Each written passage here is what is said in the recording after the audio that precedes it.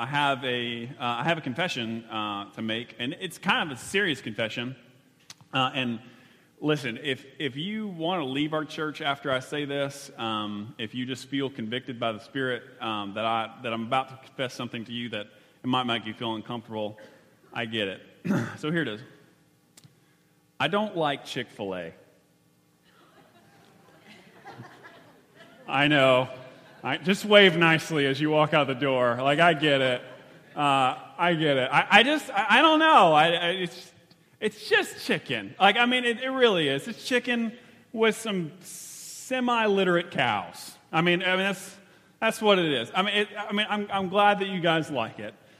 It's just not my favorite thing. Now, I understand, like, I think that Chick-fil-A is a good restaurant. I'm okay. I'm going to veto you if you say, hey, let's go to Chick-fil-A. I'm just going to say, hey, let's go somewhere else. It's just not my favorite place. Now, I will say that I absolutely love their leadership. Like, the people who run that restaurant at the very top level, at least, and some at their local level, of course. Those people are fantastic. The company is founded by Truett Cathy. His son, Dan, now runs it, and they are devout, godly men, and they show that. They not only make chicken, and they close their store on Sunday, and those are good things. They live out their Christian faith through their Christian family and also through their Christian business. They let Jesus, who lives in them, and they're very, very public about that. Jesus lives in them, and they allow that to affect their business practices. And I don't know if you guys remember this. This is a couple years ago where Chick-fil-A got into some hot water and they were on the public scene. A lot of news regarding Chick-fil-A, and I think you guys might have remembered this. And this is because they were branded as anti-homosexual or anti-gay. And by the media, it was a big hullabaloo. And here's where it comes from. Dan Cathy gave an interview in a Christian magazine that probably none of you read, and not a whole lot of other people read. But he gave an interview to this Christian magazine in which he said this: "We are very much supportive of the family, the biblical definition of the family unit. We are a family-owned business, a family-led business, and we are married to our first wives. We give God thanks for that. We know it might not be popular with everyone, but thank the Lord we live in a country where we can share our values and operate on biblical principles."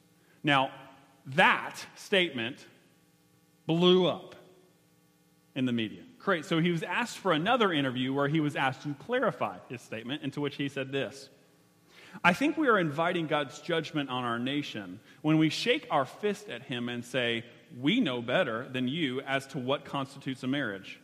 I pray God's mercy on our generation that has such a prideful, arrogant attitude to think that we have the audacity to define what marriage is all about." Now, 10 years ago, that statement, at least the first statement for sure, would have never made the news. No one would have ever known about it. Nobody would have picked it up. But our culture has changed.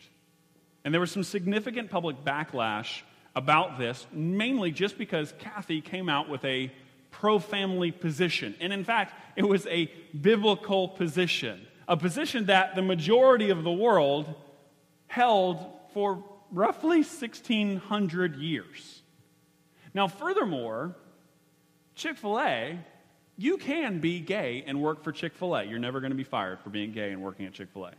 If you have a divorce, they said there are husbands of one wife. If you had a divorce, you would not be fired at Chick-fil-A.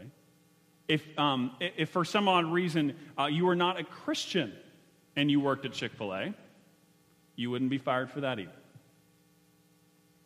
But for some reason, just because Dan Cathy took a pro-family position and pro-marriage position, that made him a bigot and hateful. Or at least that's how he was branded. And there was numerous government officials around the country that wanted to publicly ban, because of this statement, publicly ban Chick-fil-A from even having a store in their cities. Cities like Chicago, Philadelphia, Boston, San Francisco, all said that Chick-fil-A was not welcome in their city because they were hateful and bigoted. Now, the Christian community response was also very interesting. Some of you might have been there, standing in line at Chick-fil-A on that week, I think just so that you could have more Chick-fil-A. But there was, this huge support and encouragement. We love you. We're thankful for you. Thank you for taking this stand. Essentially you have the culture's response, which is we hate you, and then the Christian response is we love you, and they're coming at each other, and they're kind of playing chicken with one another. Yeah, okay. I'll be here all week. Okay, so why was this such a big deal? This is such a big deal because our culture in the church have gradually been moving away from each other over time. And what has happened is that the church, or the voice of the church, is beginning to move farther out of the center of the culture and farther into what I'll call the margins, or the edge of culture. And this has been happening gradually for the past 40 to 50 years. We're no longer at the center. And in some respects, like this one, we are outcasts in society. And so this is actually a pretty new development. This is not old. This is a pretty new development that we are on the outskirts of society. Now, let's roll with some history for a minute. So 2,000 years ago, we have Jesus Christ who comes along and he changes everything forever across the entire world. Splits time in half. His death, burial, and resurrection changed the world altogether, and we are very thankful for that. Right? He had some followers, 12 very inspired ones. He called the disciples or the apostles. And he had roughly about 120 people who followed him to the very end. Now, a blip on the radar of millions and millions of people who lived during that day. They would have nobody knew about Christianity. If you read in history books, Christianity wasn't mentioned for a long time because it was so minute, it was so small. It wasn't even, to say that it was on the margins would be kind of an overstatement. It's definitely completely off the radar altogether.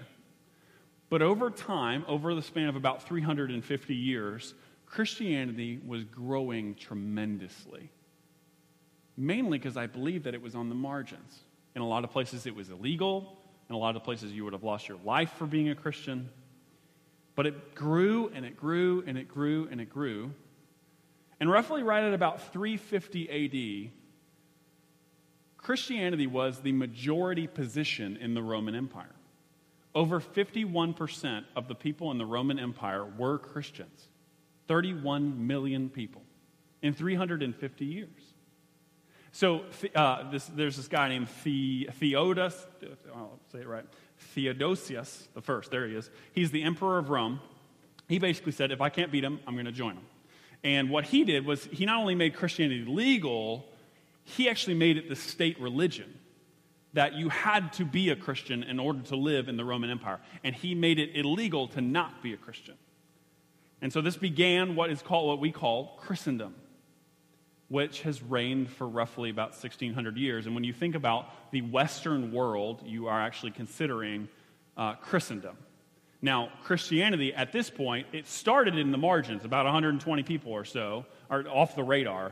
And now Christianity is at the center of society. It is no longer in the margins at all. Where it once thrived, it now is in the middle, and it began to get weak and soft and kind of purposeless. Christianity is what you had to do, not necessarily what you wanted to do. The grace-filled, joyous life just became what the state required of you. So on the surface, we might think, Christianity all over the world, that's a good thing. Not so much. Not when the state tells you that you have to be a Christian. And if you don't become a Christian, then you are going to be put to death or lose your freedom or something like that. You don't so much come to Jesus as you are declared a Christian by the state. And this is where we get professionalism in cleargy. This is where you have people who are like the varsity team, right? Who are professional full-time clergy members, people who really like spiritualism, and they kind of make their money or make their living in this way. And so this is where you get the Holy Roman Empire. This is where you get the Pope. This is where you get the Crusades. Now, if you're wondering what were the Crusades all about, the Crusades were about everybody had to be a Christian. It was mandated that you had to be a Christian. And so if you don't become a Christian, we're going to kill you. That's what the Crusades were all about. It's ugly. Now, fast forward the tape about 1,600 years, roughly, to present-day America. If you were to look at surveys news agencies who do surveys, right? They're going to tell you that roughly 80% of America is so-called Christian if you were to survey them and ask them, are you a Christian? Yeah, I am. 80% of our country says that. Now, only 20% of our country actually goes to church one time a month. Only 10% of our population reads the Bible one time a month. And only 5% on top of that actually would make some type of monetary gift. And in our culture, over 50% of our people who call themselves Christians believe it should be legal and accessible for someone to kill a baby in the womb. Tell me how that works. So we see this effect of this idea of Christendom, how we are kind of a Christian nation in name only. And what we see with the Chick-fil-A incident is where we see this, our culture is gradually moving away from the church. And the church is again being pushed onto the margins. And I actually think that that's a great thing. Because when the church was at the margins, that's where it thrived. And what we see across the world is that where Christianity is illegal, where it's dangerous, it rapidly grows. It's completely different than what we might think. The church in China, it is estimated that there is 100 million people who are a part of the Christian church in China, where it is illegal to be a Christian. Now, if you pay attention to the news, I think in the last 2 weeks, Vladimir Putin actually made it illegal for you to proselytize or evangelize people, tell people about Jesus in public in Russia. You had to be in a religious building. Now, all religious buildings are controlled by the state. So if you cannot tell anybody about Jesus unless you are in a religious building, which they control. Now, I guarantee you that in a few years, we're going to see reports about the church growing tremendously in Russia because it's being pushed onto the margins. So what does that mean for us? It's a good question. What does that mean for us? It means that we have to have a good bit of Christian courage. And I'm going to work through some of these things quickly. We're going to walk through the book of Daniel real quick, okay? The book of Daniel. So if you got a Bible, turn your Bibles to Daniel. It's going to be a prophet in the Old Testament, roughly halfway, a little bit past halfway in your Bible. If you have a YouVersion app or the Holy Bible app on your phone, you can follow along in the event section. We have our notes up there. We'd love for you to do that. We're going to look in Daniel chapter 6. Very familiar story about Daniel and the lion's den, okay? Daniel lion's den is a fun story, but I want to walk through because I think Daniel is going to give us some ideas about how Christian courage works, or what I would call life on the margins. How are we to function as a church on the margins? Because that's exactly where Daniel was. Daniel was a slave in Babylon. He was in exile. He had been kidnapped, or his family had been kidnapped out of his homeland, which is Judah, or he was an Israelite. He had been kidnapped out, brought to Babylon, and made to be a slave of the emperor there. His name is Darius, or King Darius, okay? And he served the king. Now, over time, Daniel was a smart guy, and he moved up the ranks a good bit. He started out as a lowly servant, then he got promoted because he was so good at what he did. Eventually, he got to a place where he was actually second to only to the king. He was overseeing almost the entire empire, and he answered only to the king. Now, there's a ton of Babylonian folks who didn't like that very much, and they despised Daniel.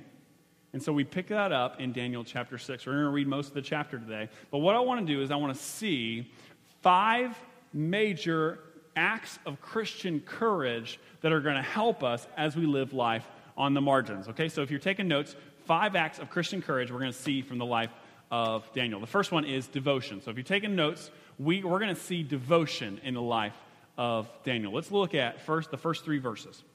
It says this: It pleased Darius, or the king, to set over the kingdom 120 satraps. Now, a satrap is like a governor or like a mayor, okay? To be throughout the whole kingdom. And over them 3 high officials, of whom Daniel was one, in whom these satraps should give account, so that the king might suffer no loss. Then this Daniel became, here it is, distinguished above all the other high officials and satraps, because an excellent spirit was in him. If you got a Bible, underline that. There was an excellent spirit within him. And the king planned to set him over the whole kingdom. Daniel had an awesome reputation. He worked hard. He didn't complain. Now, last week we talked about Christ living in you, and we just allow, in obedience, we allow Christ to live out his life within us. Now, Daniel was obviously doing this. The God of the universe was living within him, and therefore it kind of carried over to his work. You have a guy who worked really hard, and so his reputation was really good. His influence was awesome, and so he, even though this verse was written long after him, he did this. 1 Corinthians 10:31, you might know this verse. So whether you eat or drink or whatever you do, do all for the glory of God. This is something that Daniel did in the Babylonian Empire. Even though he wasn't at home, he was making best of of where God had him at the time. And so when we work, when we're at our workplaces, our reputation matters. How hard we work, do we complain, do we not? Do we have a good reputation? Are we lazy? Are we complaining? Are we unfaithful people in our workplaces? Or do we have people that do we live life in deep devotion in our workplaces, in our communities, in our families? Are we respected, and do people see Christ in us when we work because of the devotion that we have? Okay? That's what we see in Daniel's life. Number two, we see integrity. We're going to see integrity. It's a long portion of the scripture, but I want to read this out loud. Here we go. Then the high officials and the satraps sought to find a ground for complaint against Daniel with regard to the kingdom, but they could find no ground for complaint or any fault because he was faithful and no error was found in him. That's a great passage. And in verse 5, then these men said, we shall not find any ground for complaint against this Daniel unless we find it in connection with the law of his God. What a great passage. Verse 6, then these high officials and satraps came by agreement to the king and said to him, O King Darius, live forever. All the high officials of the kingdom and prefects and satraps, the counselors and governors, all agreed that the king should establish an ordinance and to enforce an injunction that whoever makes petition to any god or man for 30 days, except to you, O king, shall be cast into the den of lions. Now, O king, establish the injunction and sign the document so that it cannot be changed according to the law of Medes and Persians, which cannot be revoked. Therefore, King Darius signed the document and the injunction. Here it is. When Daniel knew that the document had been signed, he went to his house where he had windows in his upper chamber open towards Jerusalem. He got down on his knees 3 times a day and prayed and gave thanks before God as he had done previously. Then these men came by agreement and found Daniel making petition and plea before his God. Then they came near and said before the king concerning the injunction, O king, did you not sign the injunction that anyone who makes a petition to any god or man within 30 days, except to you, O king, shall be cast into the den of lions? The king answered and said that the thing stands fast and according to the law of Medes and Persians without and cannot be revoked. Then they answered and said before the king, Daniel, who is one of the exiles from Judah, pays no attention to you, O king, or the injunction you have signed, but makes his petition 3 times a day. I love the beginning portion of that scripture where it says that they could find no fault in Daniel, and so they had to figure out a way that they didn't like him because of the commands of his God. Is that not the Chick-fil-A story? So it's like, we can't find anything wrong with this restaurant or the way that they do business, so we're going to go after their theology, what they believe. This is life on the margins. And what we see in Daniel's life is we see that he knew it. He knew that it was illegal for him to pray and petition God. Yet he was going to do it anyway. What we do in public should be what lines up with us in private. That's the essence of integrity. And so when we live our lives, the value of our character is what happens when no one's looking. It's what you think in your brain when no one can know your thoughts. It's what you watch on television or on your computers, gentlemen, when no one can see what's on there. It's what you do on a business trip when there's no accountability from your spouse. Parents, it's what you do with your children when there's no other parents around to watch you parent. That's integrity. That's integrity. And we see it in the life of Daniel. He was doing something in private, what he used to do in public, and it carried over. And they knew that they were going to catch him in that. And so he had that same conviction. So that's the second thing. So we have devotion, we have integrity, and the third thing we're going to see is attraction or attractive. That Christian courage is attractive. Let's look at the scripture. It says in verse 14 and 15. Then the king, when he heard these words, was much distressed and set his mind to deliver Daniel. And he labored till the sun went down to rescue him. Then these men came by agreement to the king and said to the king, Know, O king, that it is the law of the Medes and Persians that no injunction or ordinance that the king established can be changed. So the king loved Daniel.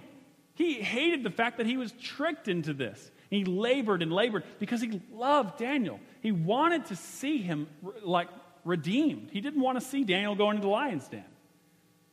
He was so attracted to Daniel's personality, wanted to be his friend, desired to be around him.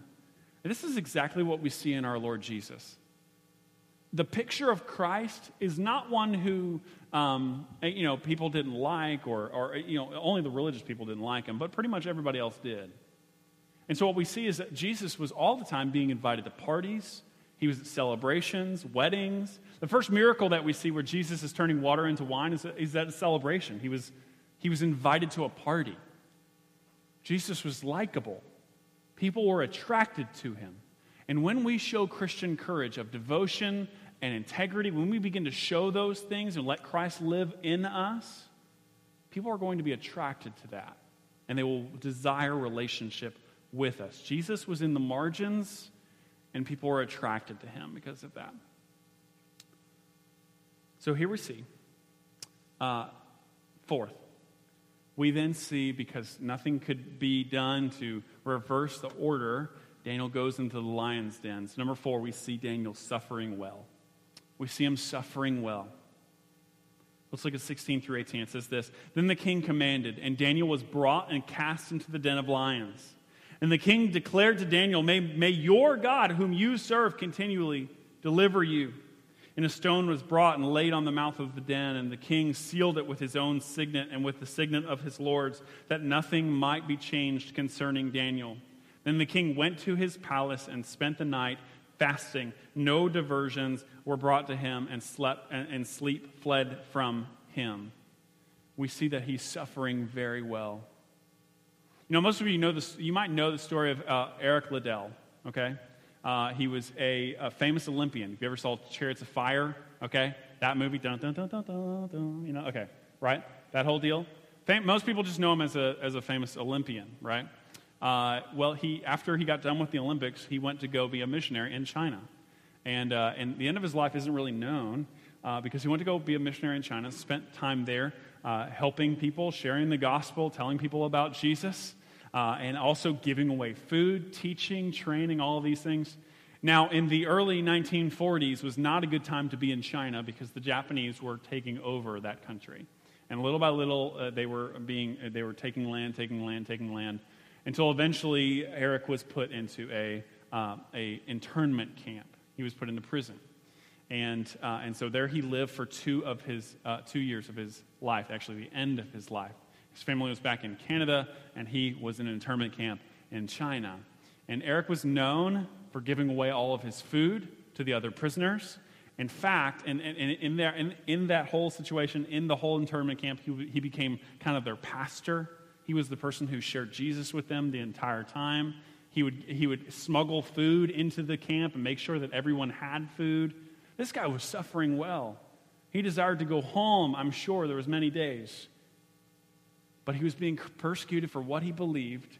And in the end, Winston Churchill actually secured his transport out of the internment camp, and he gave it away to a pregnant woman and said, No, I don't need to go. This woman needs to go. And gave it away. He eventually died of a brain tumor inside of the internment camp because he didn't get the medical care that he needed. This guy suffered well. And when we suffer well, folks, when we show Jesus through our suffering, it's going to be attractive to other people as we live out Christian courage. 5th one, last one. It also leads to proclamation. It leads to proclamation. I am going to You guys can read the rest of this chapter, but essentially what happens is that Daniel obviously does not get eaten by lions. The king comes and rescues him out of that, and he spent the entire night with the lions, and he says that God had shut the mouths of the lions. They pull him out.